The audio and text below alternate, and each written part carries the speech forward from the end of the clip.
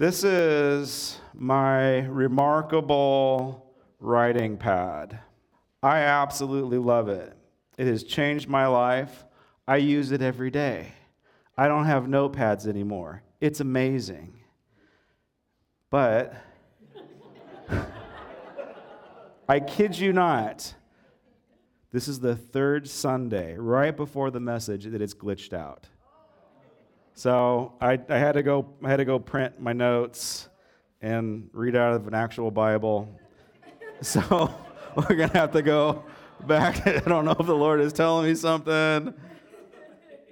Yeah, it's not working. Weird, huh? The third time. Yay.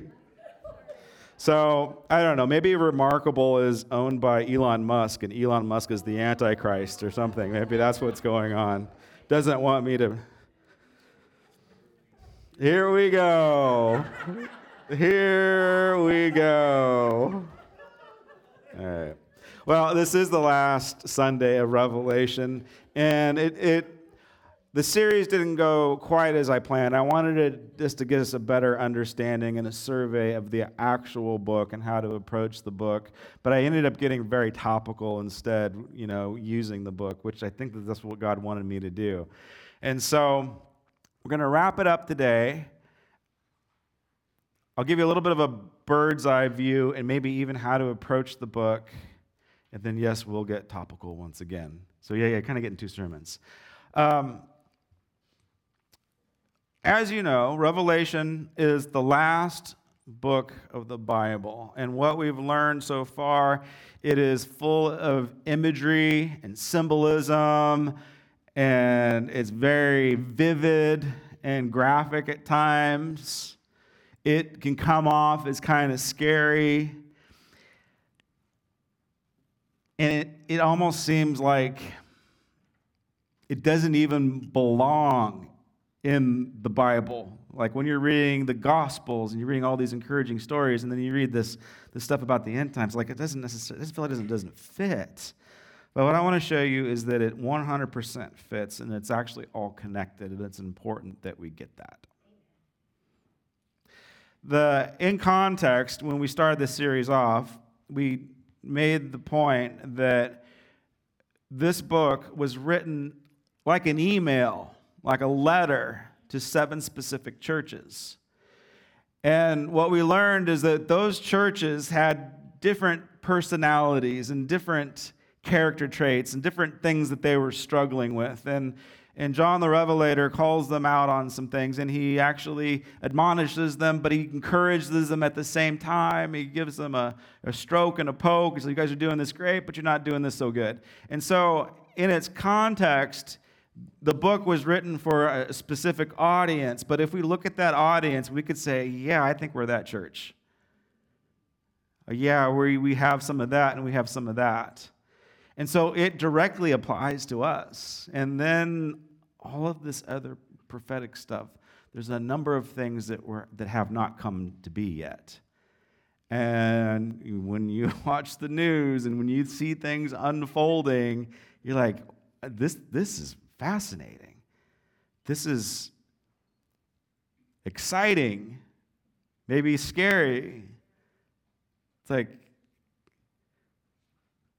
the Jews are they're gonna build that temple. Like, what is going on?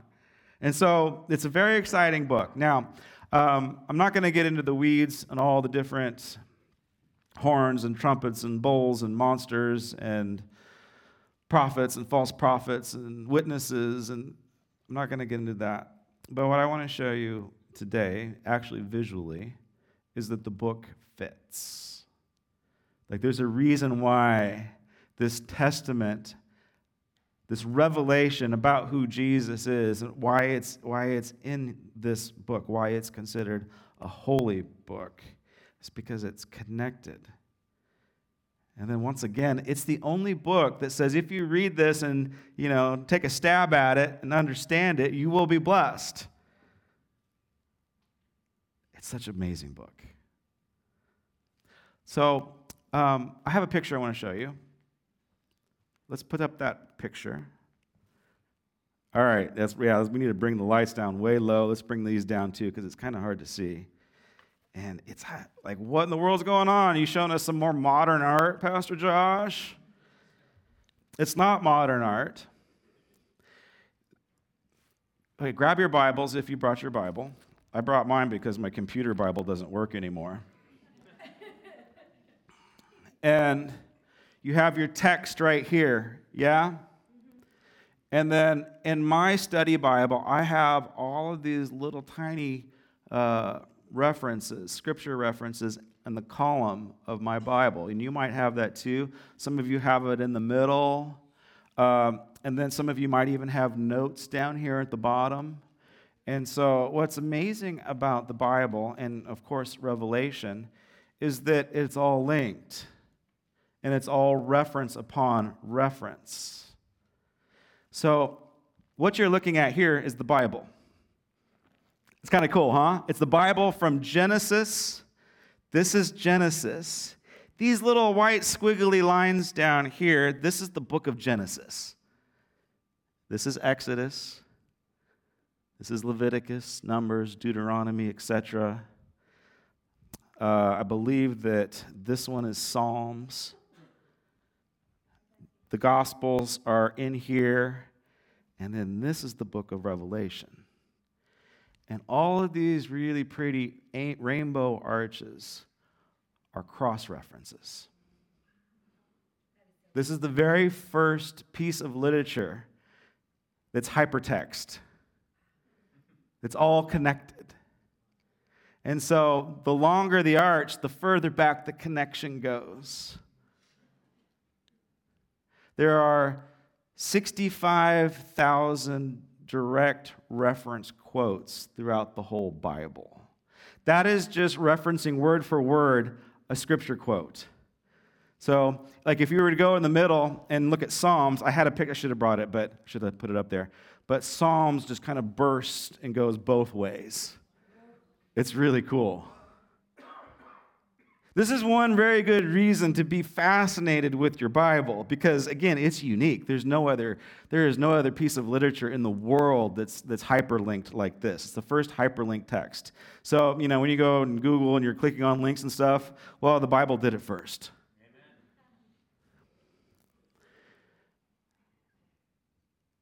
And so what I want to highlight is that this last book of the Bible, Revelation,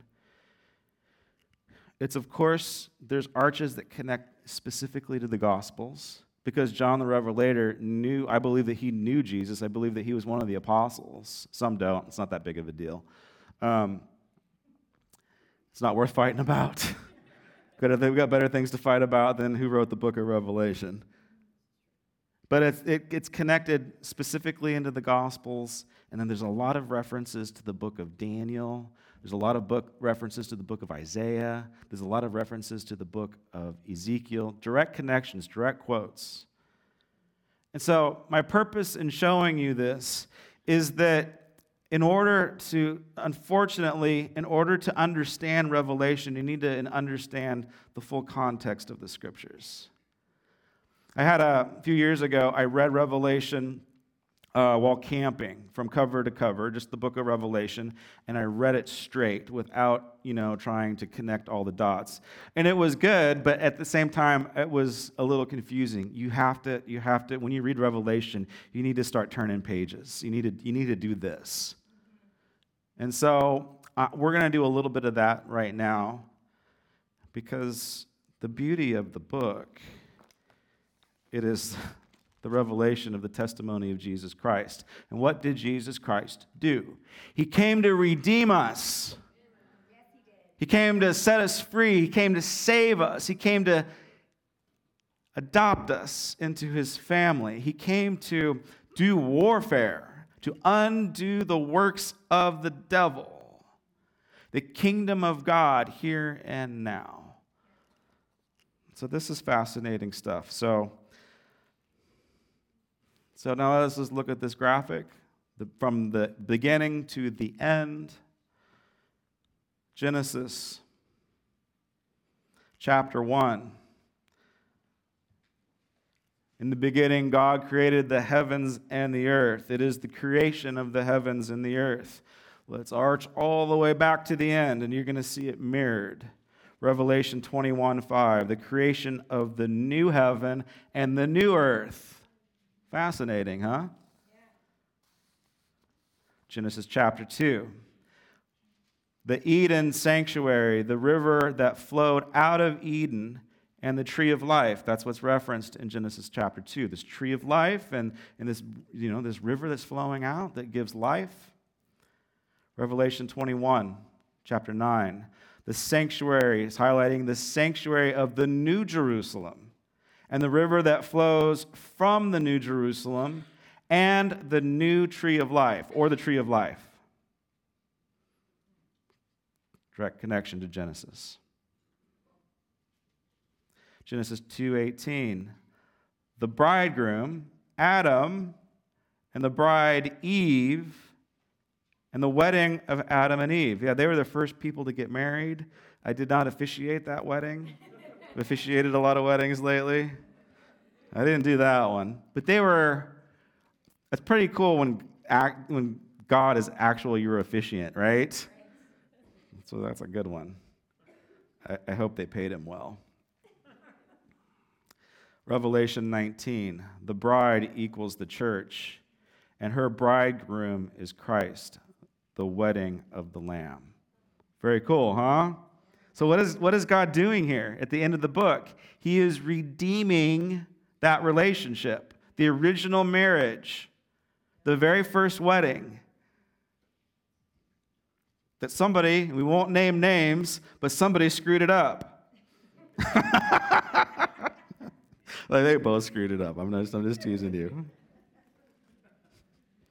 I don't have time to get into that. That will be at the next marriage class.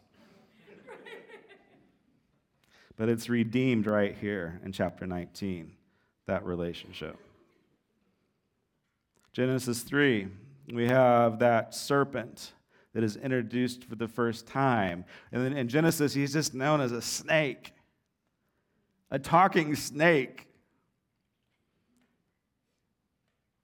And he tempts the woman. We know what happens there, Genesis chapter 3. Mirrored against Revelation chapter 12. Satan and the woman, the new Eve. He redeems that situation. I got to go quick, but you can look that up. That's Genesis chapter 3 and Revelation chapter 12. Genesis 3:14. It is the fall. What happens at the fall? There's a curse. We prayed that the power of God would come and break bloodlines during ministry time. Like, we need to do that often. Because there was a curse that took place that affected our ancestors. Our ancestors, every single one of us, have Adam and Eve as our grandparents. And they were cursed at this moment. Genesis 3 is the introduction of the curse. Revelation 22, the curse is abolished. It is wiped out. We don't have to go to war over curses anymore. It is completely done at that moment. Genesis 3:19, death enters into creation. That's a weird thought, huh? Before Adam and Eve sinned and fell, there was no death as we know it. Like, I think that they were immortal. Pretty cool, huh? I don't have time to get into the weeds on that one, but I think that they were immortal. Like, they were going to live. They had the ability to live forever. They were eating from the tree of life. Then they ate from the tree of knowledge, which became problematic.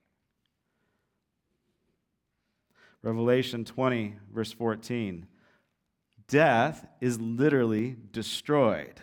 There is no more death. Genesis chapter 10. Babylon is built. This Tower of Babel, this worshiping of man's accomplishments, man's ingenuity. this desire for men to say, hey, we don't need God, we can do it all on our own. Maybe we'll go into agreement with evil forces that have power so that we can get something out of them. But if you want to boil sin down to one thing, it is the worship of man's own abilities to be their own gods. Men will go into agreement with evil to achieve that purpose. But its ultimate purpose is pride. The ability to say, I am my own God. Okay, I might have to sacrifice to Moloch, I might have to sacrifice to Baal, but I want to do whatever I want to do, and these guys are letting me do whatever I want to do. So that tower is built, and I'm not God, but I think he was like, whoa, that happened quick. He's like, they organized awfully quickly. And if I allow them to continue on this trajectory, if I don't step in at this moment, like they're going to blow up the whole planet within a few years. And I think they probably actually literally could have done that. And so he confused the languages. He scattered the people so that they couldn't build monuments to their own selves. They built this tower to actually penetrate into heaven with the idea that we're going to go and kill God. That was their intention. Isn't that a crazy idea? Yeah, gotta be careful what I say these days, don't I? I'll just stop there. No, not today. Revelation 14, Babylon is destroyed. Not only is Babylon destroyed, and the nations are judged once again. So he judged the nations when they built the tower. Like, oh my gosh, these guys, I got to scatter them. So he judged them at that moment. The final judgment's going to happen in Revelation 14.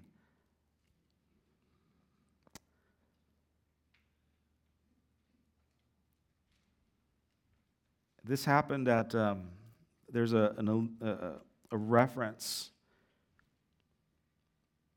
in the book of Acts chapter 2, where God's people, Jesus has left the planet, he ascended, he hoverboarded right off the planet, he did not die again, amen?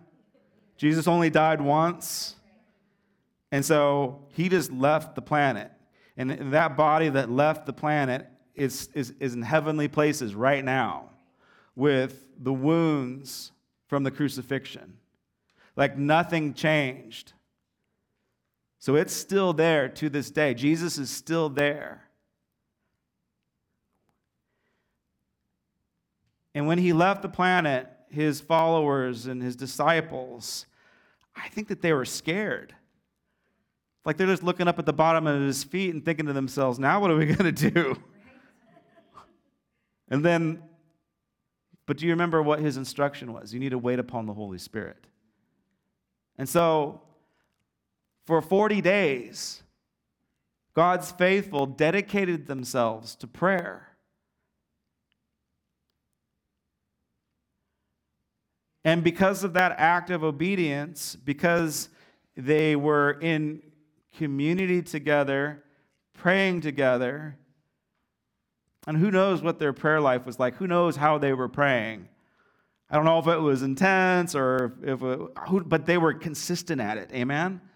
They were consistent at it. I don't know if there is a right way or wrong way to pray, with the exception of being consistent. And try not to whine. Just try not to whine too much when you pray.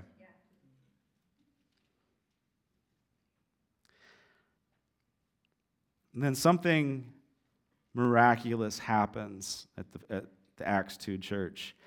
And the reference is also here in this revelation, is that people, Jews, and maybe some Gentiles, from all around the world, but mostly Jews, they'd pilgrimaged back to Jerusalem. And, it's kind of hard for us to understand, but there's different kinds of Jews.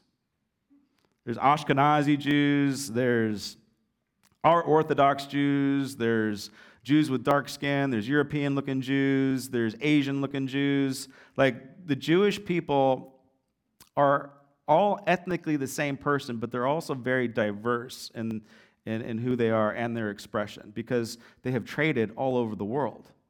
And they all came back, and a lot of them spoke different languages. And the Spirit of God fell upon those that were faithful in prayer. And tongues like fire began to blaze up above their heads. I'm not quite sure what that looks like, but that's what the Word of God says. And then they all began to speak in a new language. They began to what we call speaking in tongues. And every single language could understand it. It's the anti-Babylon. So where God scattered and confused the languages, when the Holy Spirit shows up and the King of Kings has his way, then there's unity and you can understand everybody. When we submit to the authority of God, he wants to bring us back together again. When we're not submitted to the authority of God, we must be scattered.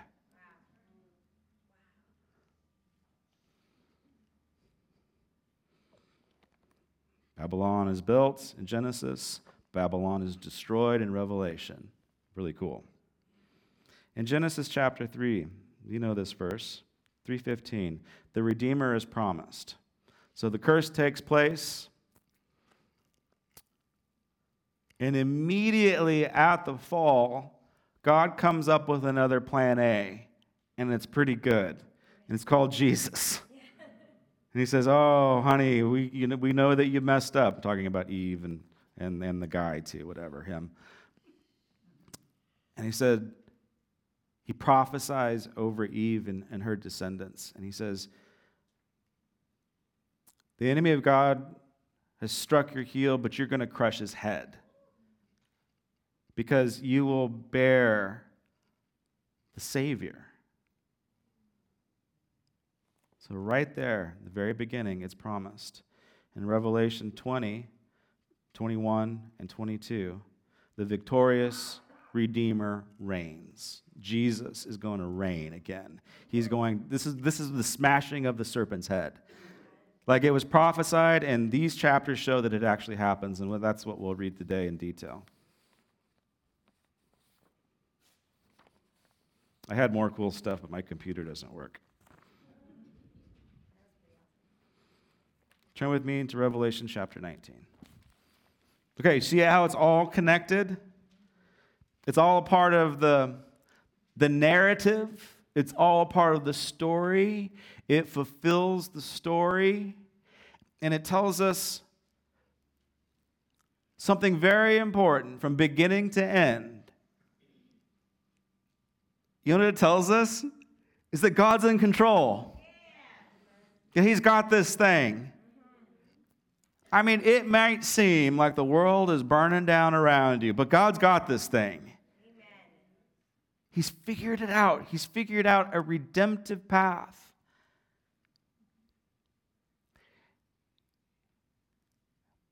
Even if, like, you're like spacing out right now, you're not hearing a word I say, and you're going to leave church, and you're going to commit a sin upon all imaginable sins, and you're going to completely blow it.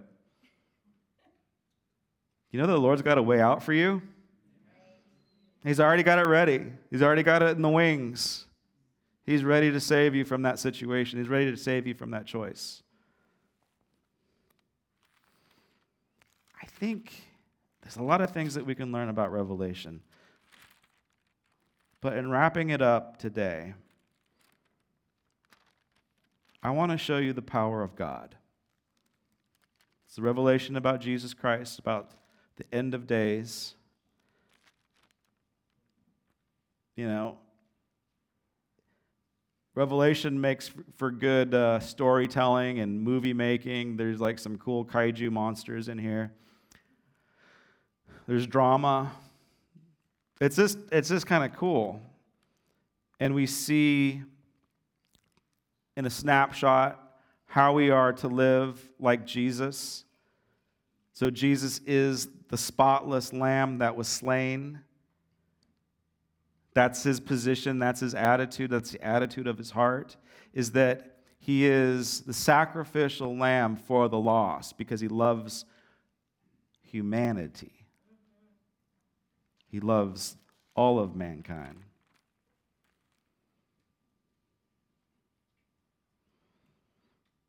The metaphor and the imagery is so fascinating.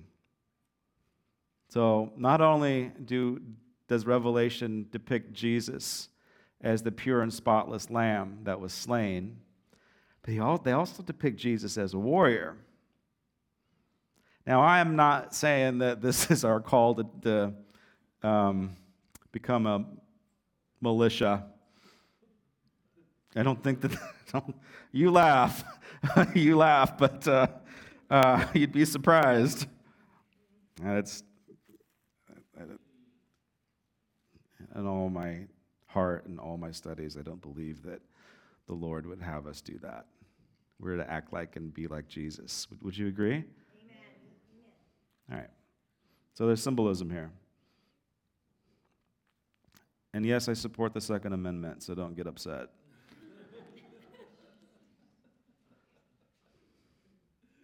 Church and politics, man. If I could. After this, I heard what sounded like the roar of a great multitude in heaven shouting, "Hallelujah! Salvation and glory and power belong to our God.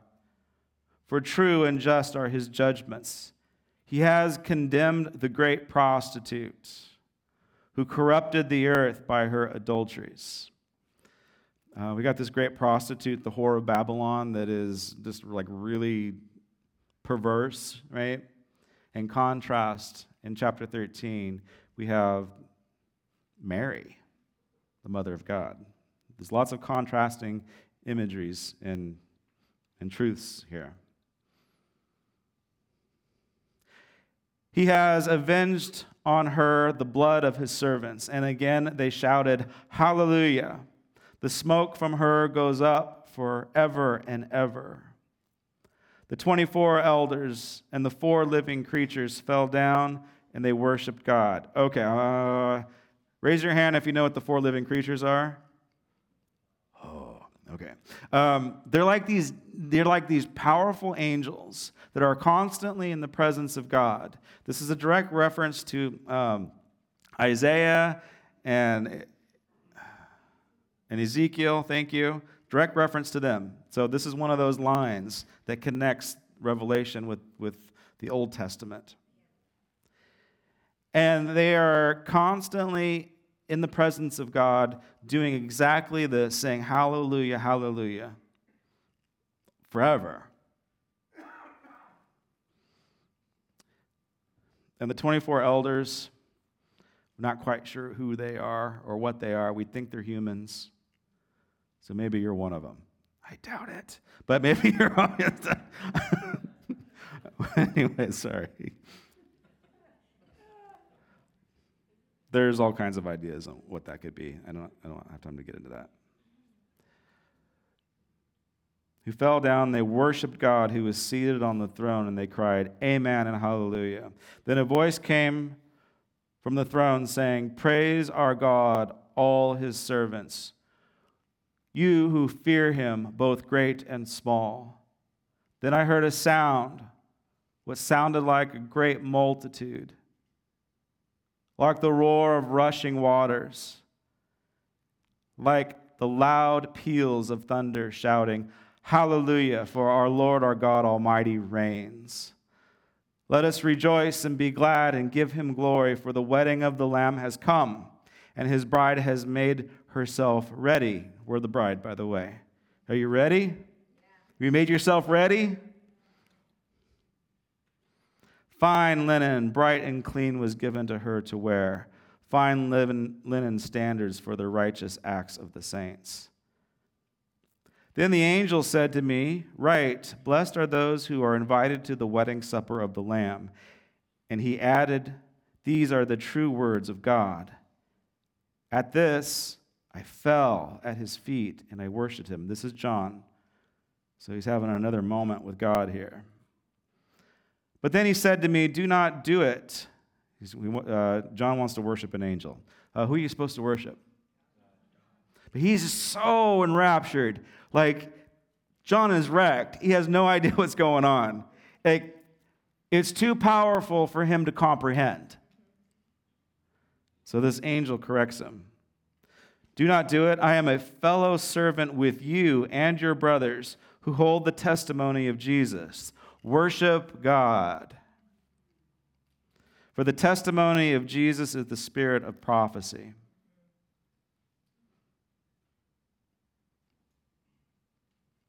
Should I say that again? The testimony of Jesus is the spirit of prophecy. I want to encourage you to bear witness to the testimony of Jesus in your everyday life. You do that, you're going to be a nice little prophet. It's all about bearing witness to who Jesus is. Okay, I will go here.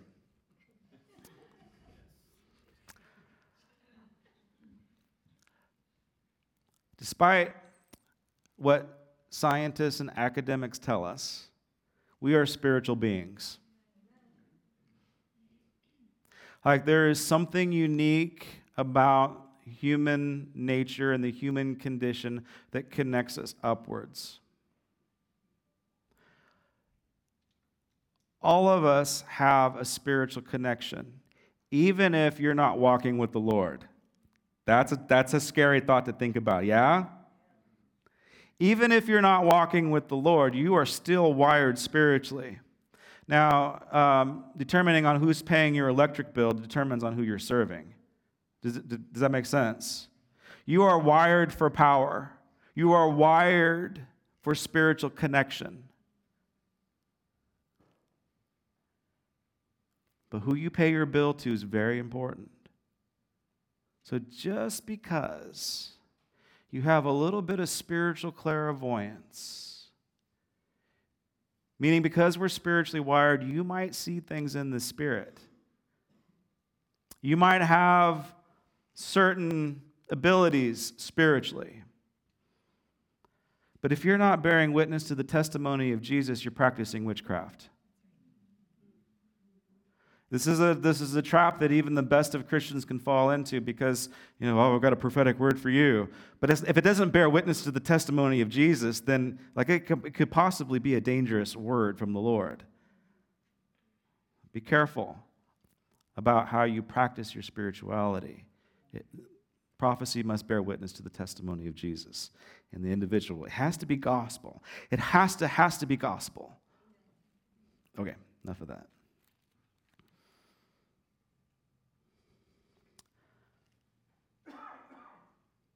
I saw heaven standing open there before me.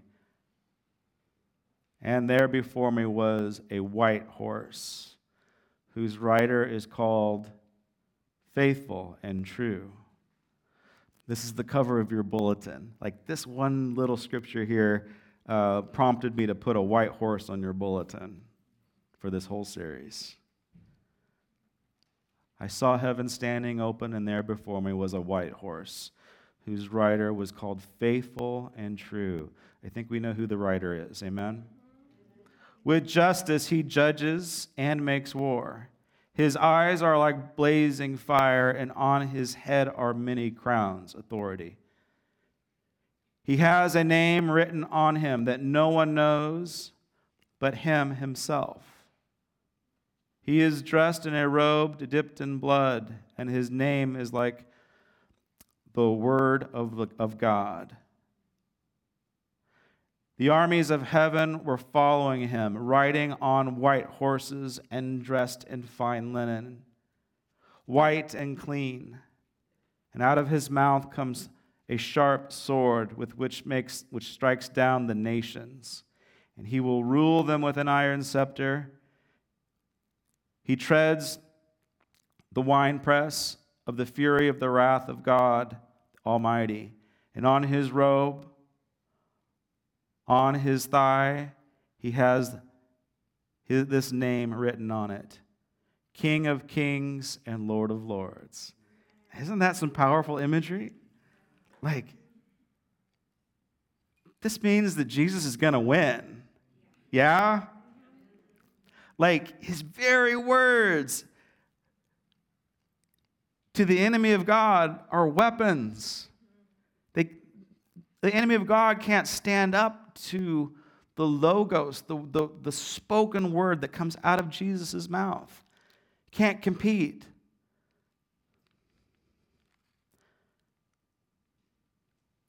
And I saw an angel standing in the sun who cried in a loud voice to call upon the birds flying in midair, come and gather together for the great supper of God, so that you may eat the flesh of kings and generals and mighty men, of horses and their riders, and the flesh of all people, free and slave, small and great.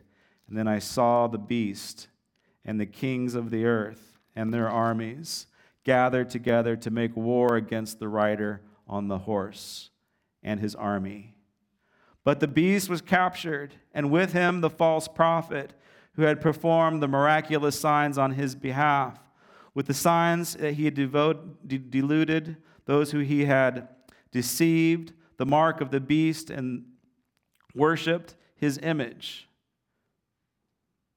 You guys remember last week? Okay.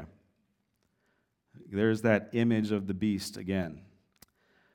The two of them were thrown alive into the fire, in the fiery lake of burning sulfur. The rest of them were killed with the sword that came out of the mouth of the rider of the horse. And all the birds gorged themselves on their flesh. Okay, that's pretty graphic and like, whoa, what is going on? Literal. In spiritual dimensions, yes, literal. God's going to win. Jesus is going to conquer evil. And it's going to be dramatic. And it's going to be powerful. And at least spiritually speaking, it's going to be bloody. But Jesus is going to win.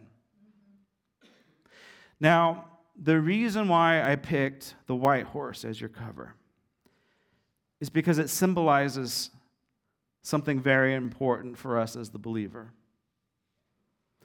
Jesus, God himself, is riding upon this white horse. What is the white horse? It's not Jesus.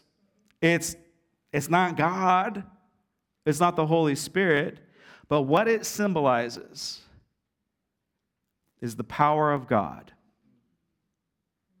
It is the movement, the mobility, the acceleration of something extremely powerful. And Jesus is completely in control of this.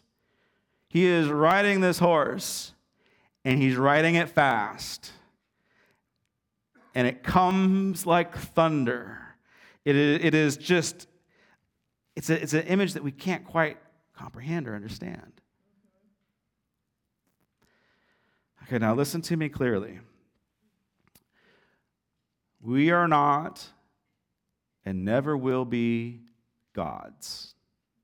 Do you hear the words coming out of my mouth? We are not and never will be gods.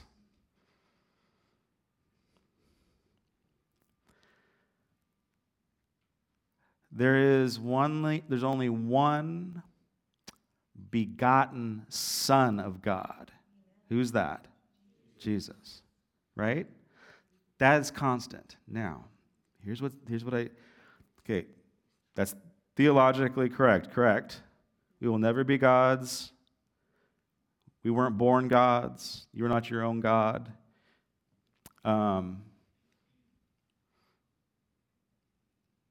It's New Age stuff. Now, what the Scripture is clear about is that we are called sons and daughters of God Almighty. We have been adopted by Him. And although there are many that will come to claim, they will claim to be Jesus Christ.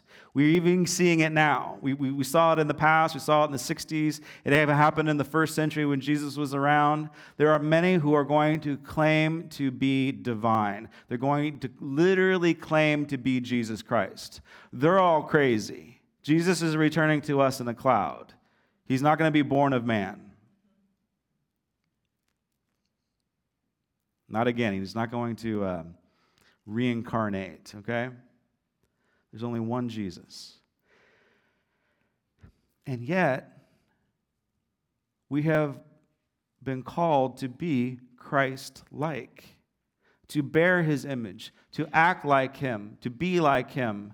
And what he does, he says, I want you to do the things that I do and that I did when I was here on the planet. You will do these things. And what's mind-boggling, this shows you the heart of a good father, is that he says, I want you to do these things and even more.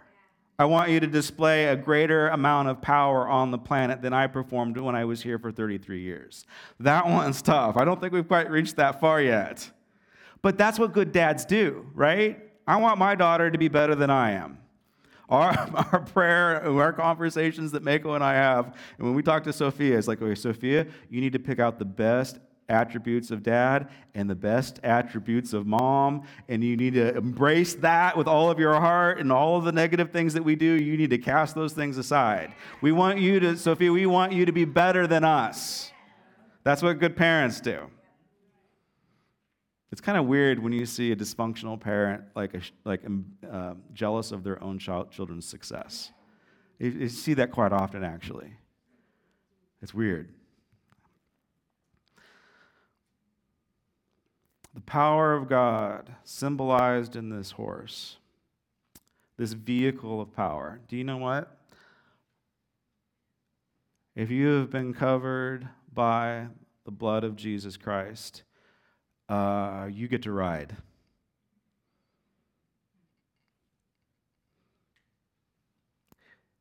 Now you're not going to ride this literal white horse that Jesus is riding. That's the power of God assigned specifically to this situation. But you have access to the power of God. Yeah. Amen. And it is more intense than you think. It is more powerful than you could possibly imagine. And so, I want to invite you to hop up on this horse, up on the power of God, not your own power, not your own abilities. I want you to quit wallowing in the muck and the mire. You need to get up on this steed, and you need to ride, and you need to ride hard. The power of God is just waiting for you to hop on. When I was a boy, we were a horse family. We're horse people out in Rancho Cucamonga, Alta Loma specifically. There's a difference.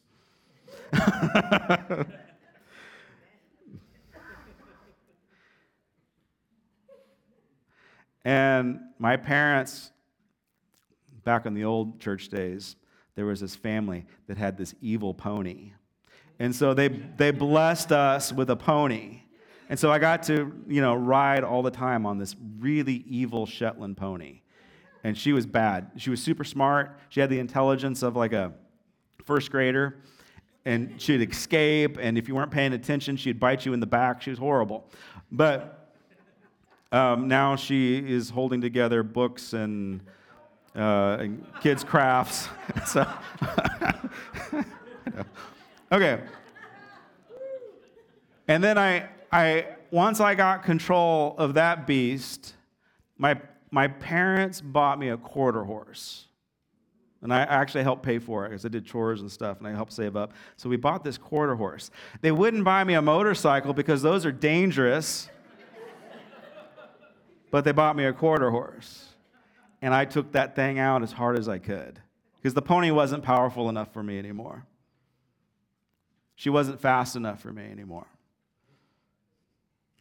So I got something a little wilder, something a little more powerful. I had so much fun. I had this neighbor, and if you heard this story before, I'm sorry. I had this neighbor, and he was a real horse person. He was also a gambler. And he'd bought himself a thoroughbred racehorse. I don't know what Sam was thinking, but he let me ride that thing, and I was 9 years old. I know, what? And I'm thinking, I approached this beast, this racehorse, this thoroughbred, like I did my quarter horse. This was a different animal altogether. The amount of power and the amount of speed on this thing, was scary to me. She ran so fast. She was trained to run fast. I couldn't stay on her. She didn't even bother trying to kick me off. There was no bucking. There was no backbiting. There was no naughty behavior. This thing was bred to run. And it ran so hard, so fast, so powerful that I couldn't stay on.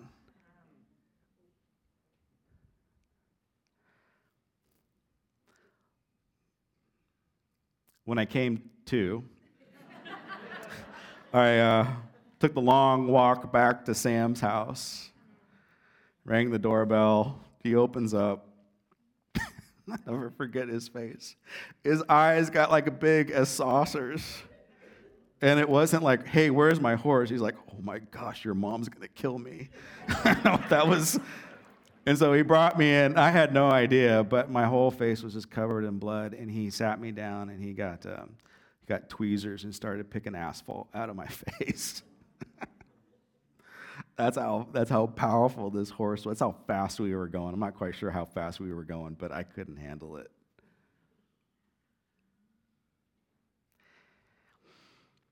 Do you know what the most popular word in the scriptures are? The word that gets repeated the most? Think about that hyperlink thing. So just think about which word do you think gets repeated the most out of all scripture? No, not money. Not love. Not power. No, not fear. God's close. Specific, not worship, not grace, not hope. No. All right. You guys failed. All right, you ready for this? This is going to be Israel. Israel is the most repeated word in all Scripture. Israel was one of the patriarchs. Abraham, Isaac, and Jacob. Jacob's name translates to, I'm going to paraphrase on my behalf, but sneaky little lying heel grabber. Mama's boy, somebody you'd want to beat up. That's his name, heel grabber, because he was, anyway, read the book. And God literally changes his identity and changes his name from Jacob, from heel grabber to liar, to Israel.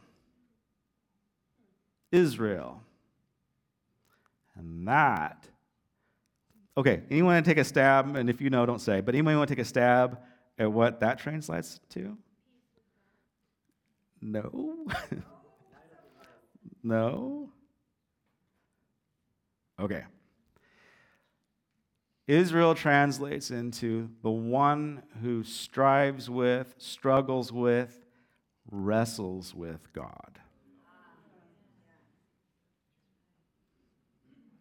So,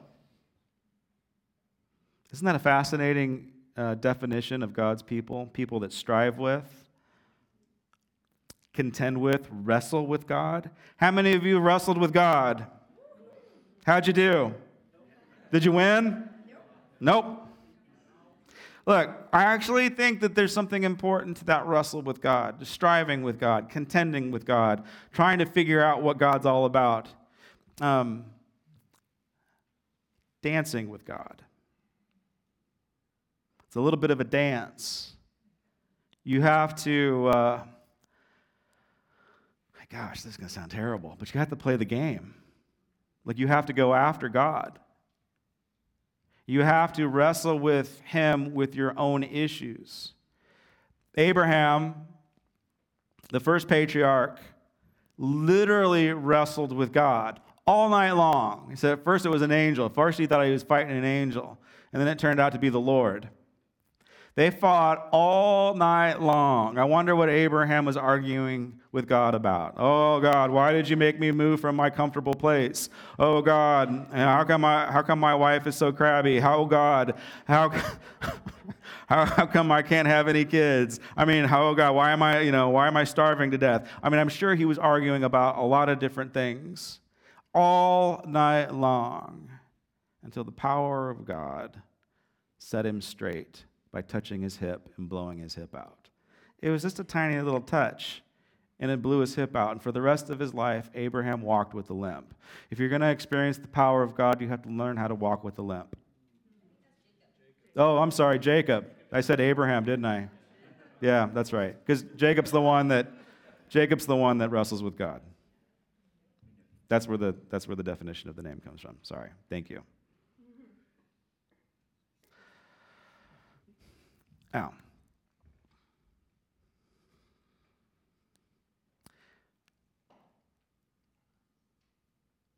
God is calling you up upon his horse.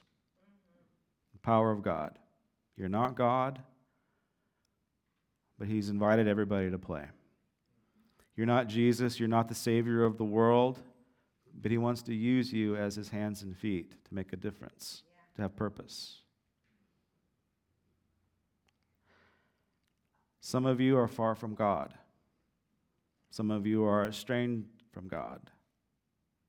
Some of you are apathetic. Some of you have leveled off at a certain power level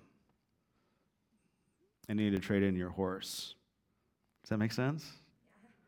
You need to power up. You need to power up a level. You need to quit riding ponies and start riding thoroughbreds. All right. I'm going to show you the dance. Crystal, we'll do both videos, and just hang with me. I'm taking a risk here, but I think that's what God wants. Let's bring the lights down.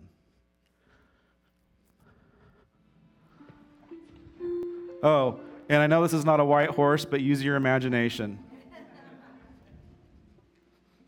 This is the dance.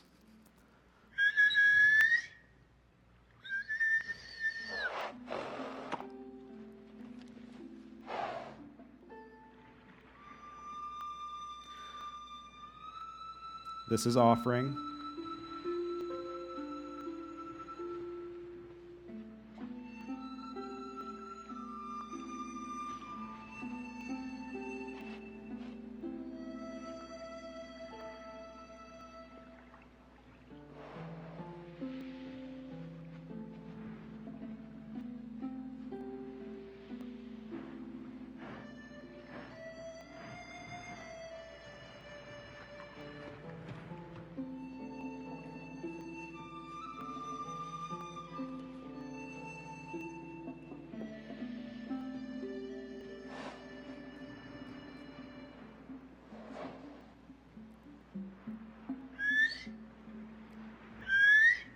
That's worship.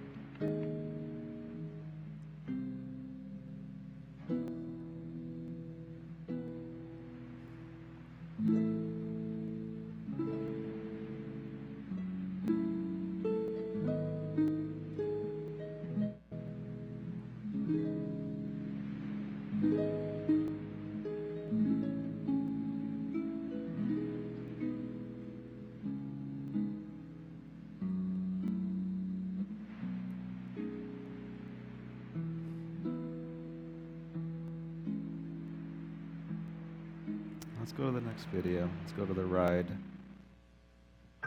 This one. This one.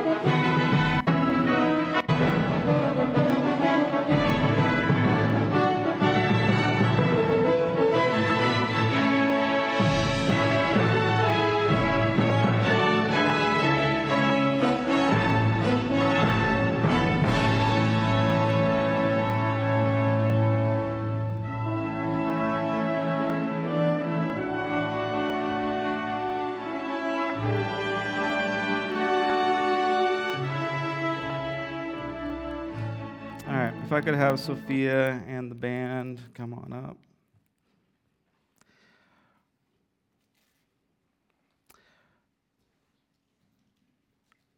Lord wants you to live a powerful life.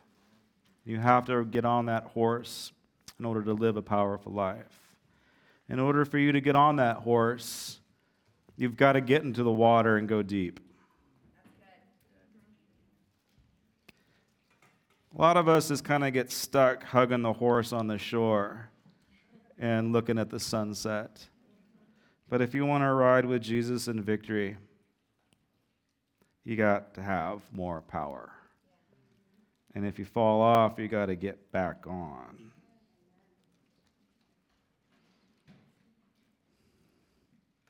And if the ride isn't scary, I got some bad news for you. You're not on the ride. So it is.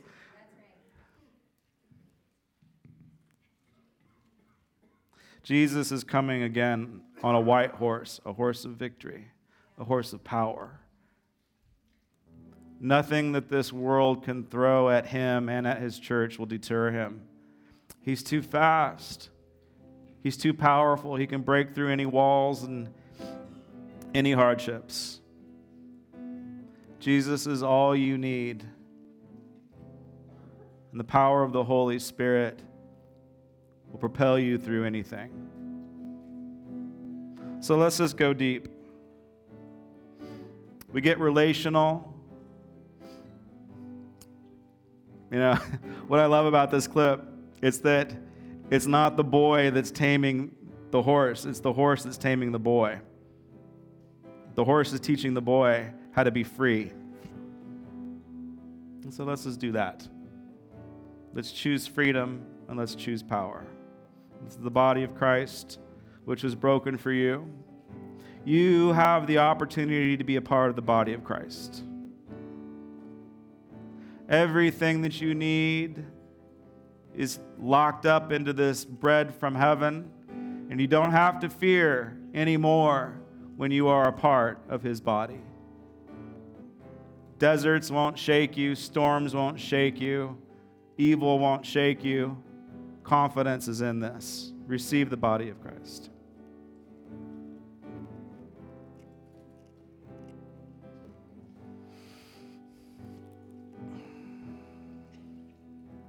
In order to worship in spirit and in truth, we have to do business with God.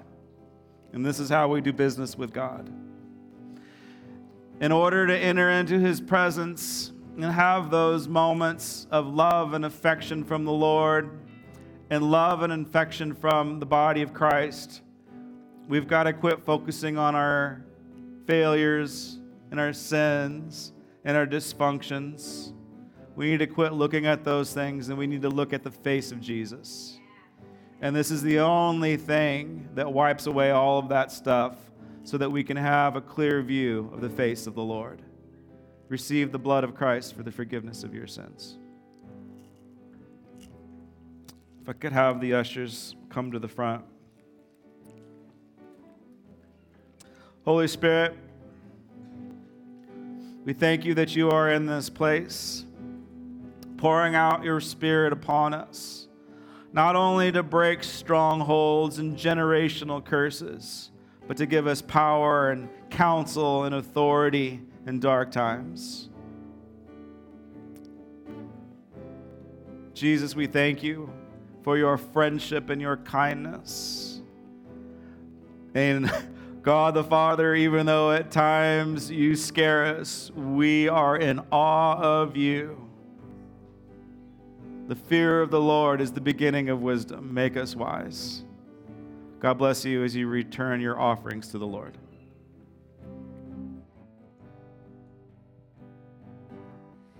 There's no shadow you won't light up, mountain you won't climb up, coming after me. There's no wall you won't kick down, lie you won't tear down, coming after me.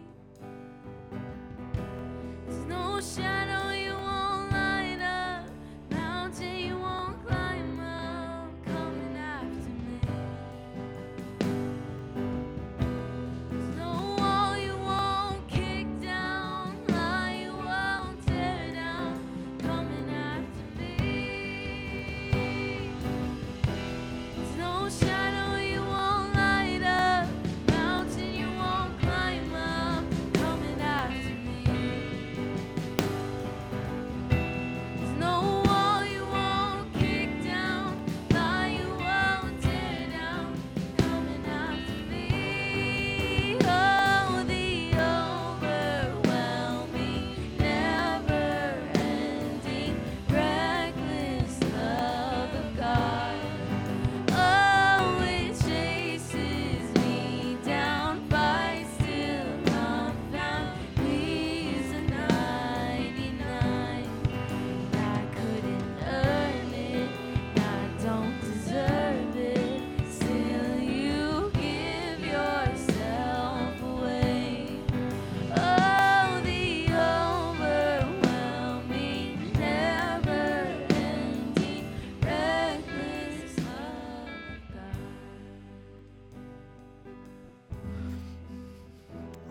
So may the God of peace, God himself, bless you through and through.